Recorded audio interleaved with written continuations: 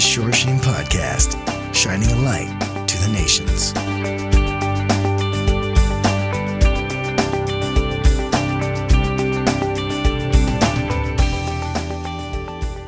Shalom everybody, I'm Bill Cloud and welcome once again to this week's Torah Tidbit. Our tidbit this week comes from the Torah portion that's called Kitisa. In Hebrew, this is a phrase that is translated as when you take a census, or even more literally, when you elevate. What you and I would call a census is when we go out and we count how many people live in a household. We count heads. But in Israel, it was determined by a contribution that was given by every head of the household. The Torah forbids counting heads in the ordinary manner, and so everyone gave something, and that was what was counted. But now, what was given? In this particular case, it's referring to the half shekel that was to be given for the upkeep of the tabernacle, as we read in Exodus 30. Everyone included among those who are numbered, from 20 years old and above, shall give an offering to the Lord. The rich shall not give more, and the poor shall not give less than half a shekel, when you give an offering to the Lord to make atonement for yourselves. And so that's, again, referring to the half shekel. That's the contribution. Now, what I want you to notice here is that regardless of your social status, whether you were rich or poor, one was required to give the same amount. And here's why, at least in my belief. Because God's primary interest is not whether or not you have money. God's primary interest is what's in your heart. God's primary interest is whether you have treasures stored up in heaven. Because, as the Messiah tells us, wherever your treasure happens to be, that's where your heart is going to be as well. And so this week, I want to focus on the question, what's in your heart? Many times in life, we're going to say something that at that particular moment, we really mean it, only to discover later that what we said wasn't really in our heart. For instance, and I'm sure that many of you can relate to this, have you ever told someone that you were going to be praying for them because you were very concerned about their situation, but then you forgot to do that? Do you think that Peter meant it when he told the Messiah that even if all men deny you, I will never deny you? Now, I think he did. However, what we discover, that wasn't really in his heart. And so the point is, many times we discover that God's people may have very good intentions, and they may say things that sound sincere, that sound good, only to discover that what they said, they didn't really have it in their heart to do it. And so with that in mind, I want you to consider what Israel says to Moses at Mount Sinai as God was speaking to them. Basically, they said, please ask God to stop speaking to us lest we die. They went on to say that if Moses would just relay to them what God wanted them to know, that they would most certainly hear and do. Now, that's what they said, but what was in their heart? Because, as we know, out of the abundance of the heart, the mouth will speak. But in this particular case, it seems to me that their words reveal that they said things out of fear. They were afraid they were going to die, and they just wanted God to be quiet. In fact, the writer of Hebrews made this observation about those people in Hebrews 12. They could not endure what was commanded. And so now, per their request, Moses had ascended the mountain. He was going there to hear what God had to say, come back and tell the people so that they could do.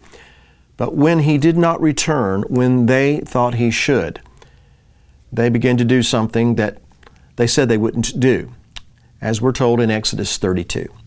Now, when the people saw that Moses delayed from coming down the mountain, the people gathered together to Aaron and said to him, "Come, make us gods that shall go before us.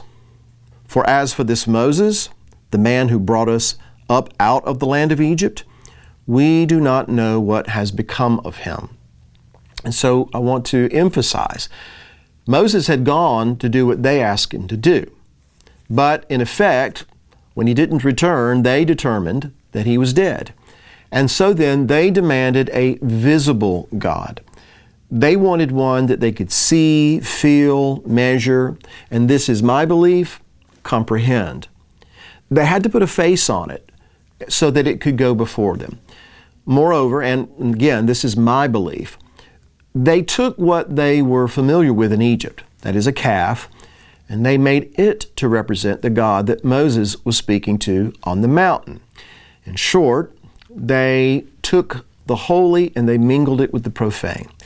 In fact, one rabbinic commentary says this: the people did not intend to give up their allegiance to God. They desired a visible, symbolic representation of the God who brought them out of Egypt. Now, in line with this, the fact that Aaron calls for a feast unto the Lord underscores this likelihood. That is, that they're mingling holy and the profane. But still, in order to comprehend God, they mixed the holy with the profane. And that revealed what was truly in their heart, because they went on to say this at the completion of the golden calf in Exodus 32, "This is your God, O Israel, that brought you out of the land of Egypt." Now earlier, before all this happened, God had said to them, "I am the God who brought you up out of Egypt, and you are to have no other gods before me." That is part of what they agreed to hear, and it's part of what they agreed to do. But because Moses delayed his return and they needed something visible, they abandoned that. They forgot Moses. They fashioned another god who they claim brought them out of Egypt. Now, later on, recounting this, Moses admonished their descendants in Deuteronomy 4 when he said this: "Take careful heed to yourselves, for you saw no form when the Lord spoke to you out of Horeb in the midst of the fire, lest you act corruptly and make for yourselves a carved image in the form of any figure." Now, here it seems to me that Moses wasn't warning them to stay away from foreign idols as much as he was warning them not to repeat the sin of the golden calf. That is, trying to put the eternal God into something temporal, like a calf or any other image. In other words, he was warning them not to try to put God in their little box.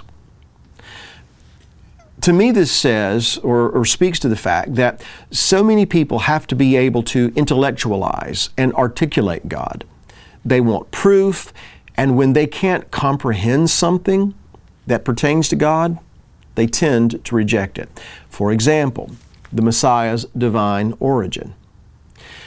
In the end, Israel mingled the holy with the profane, and likewise, so many times we do the same thing. In Israel, we see that one minute they're bringing their gold and silver as a contribution for the tabernacle, and the next day they're breaking off their gold earrings in order to be used to construct a golden calf. And here's why: because that is what was in their heart. To me, it's interesting to consider that this event is recorded in Exodus 32. 32, written in Hebrew, is Lamed Bet. The letter Lamed has a value of 30. The letter Bet has a value of 2, totaling 32. But these two letters also spell the Hebrew word lev, or heart. You see, when they had Aaron fashion the golden calf and they announced that this is your God, O Israel, they were demonstrating what was truly in their heart. I think it's also interesting to note that it was Aaron who led, or at the very least, allowed this mingling. Now, some rabbis try to conclude that he did it because he was a lover of peace. Some say that it was because, according to tradition, Hur had been killed by this very same mob, and so Aaron was relenting just to buy a little time. Either way, whatever the reason, the point is this: it wasn't the world who did this. It was those who knew better. And whether for a presumed peace or whether he was buying time, God's people can ill afford to coexist with rebels or acquiesce to the mob mentality. Yeshua addressed this issue with the congregation of Laodicea in Revelation chapter 3. In other words, he told that congregation that they were mixed by telling them that they were neither cold or hot, but they were lukewarm, and as a result, he would spew them from his mouth. And so due to the condition of their hearts, coupled with the fact that Moses delayed his return, Israel, well, they did things because things didn't turn out the way they thought they should. They ended up mingling hot and cold, holy and profane, and they ended up doing exactly what they said they wouldn't do. God said, "I'm the Lord your God. Don't make any graven images." And they said, "We will hear and we will do." But it wasn't in their heart to be true to that promise. You could say that because of the condition of their heart, and because they didn't expect Moses to return when he did, they ended up worshiping an image of a beast. It is what they were familiar with. And so then, when Moses did return, they were still reveling and worshiping the image of that beast. Now keep in mind, Moses is a picture of the Messiah. And in this case, he is a picture of the Messiah when he returns. So remember, Yeshua hinted that the bridegroom will delay his coming. And because of that, many will forget. They forgot Moses. Many will fall asleep, and then they will mingle the holy and the profane. But Peter says this in his second epistle in chapter 3, "Knowing this first, that scoffers will come in the last days, walking according to their own lusts, and saying, 'Where is the promise of his coming?' For since the fathers fell asleep, all things continue as they were from the beginning of creation." And so you see, people don't really change. Things that have been will be. And might it be that these scoffers aren't of the world necessarily, but perhaps are like those at the foot of Mount Sinai, who, when things don't turn out the way they think they should, or when they can't comprehend what God is doing or why God is allowing certain things, that they end up repeating the error of the past and try to put God in a box. They'll say, "We don't know what has become of this Yeshua, but we need a God that we can comprehend. We need a situation that we can touch and feel and explain." So Yeshua asks the question, when the Son of Man comes, will he find faith in the earth? Will he find his followers hearing and doing?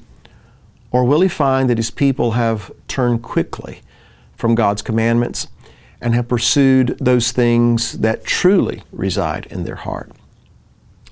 So, ladies and gentlemen, as I said at the beginning, we sometimes say things, and at the moment, we perhaps really mean them. I'll be praying for you, but what's in your heart? That's this week's Torah Tidbit. Thanks for joining us. Until next time, Shalom. Like what you're hearing? Become a Bill Cloud Premium Partner to watch or listen to hundreds of hours of teachings and resources on demand. Go to BillCloud.com/subscribe to start watching today.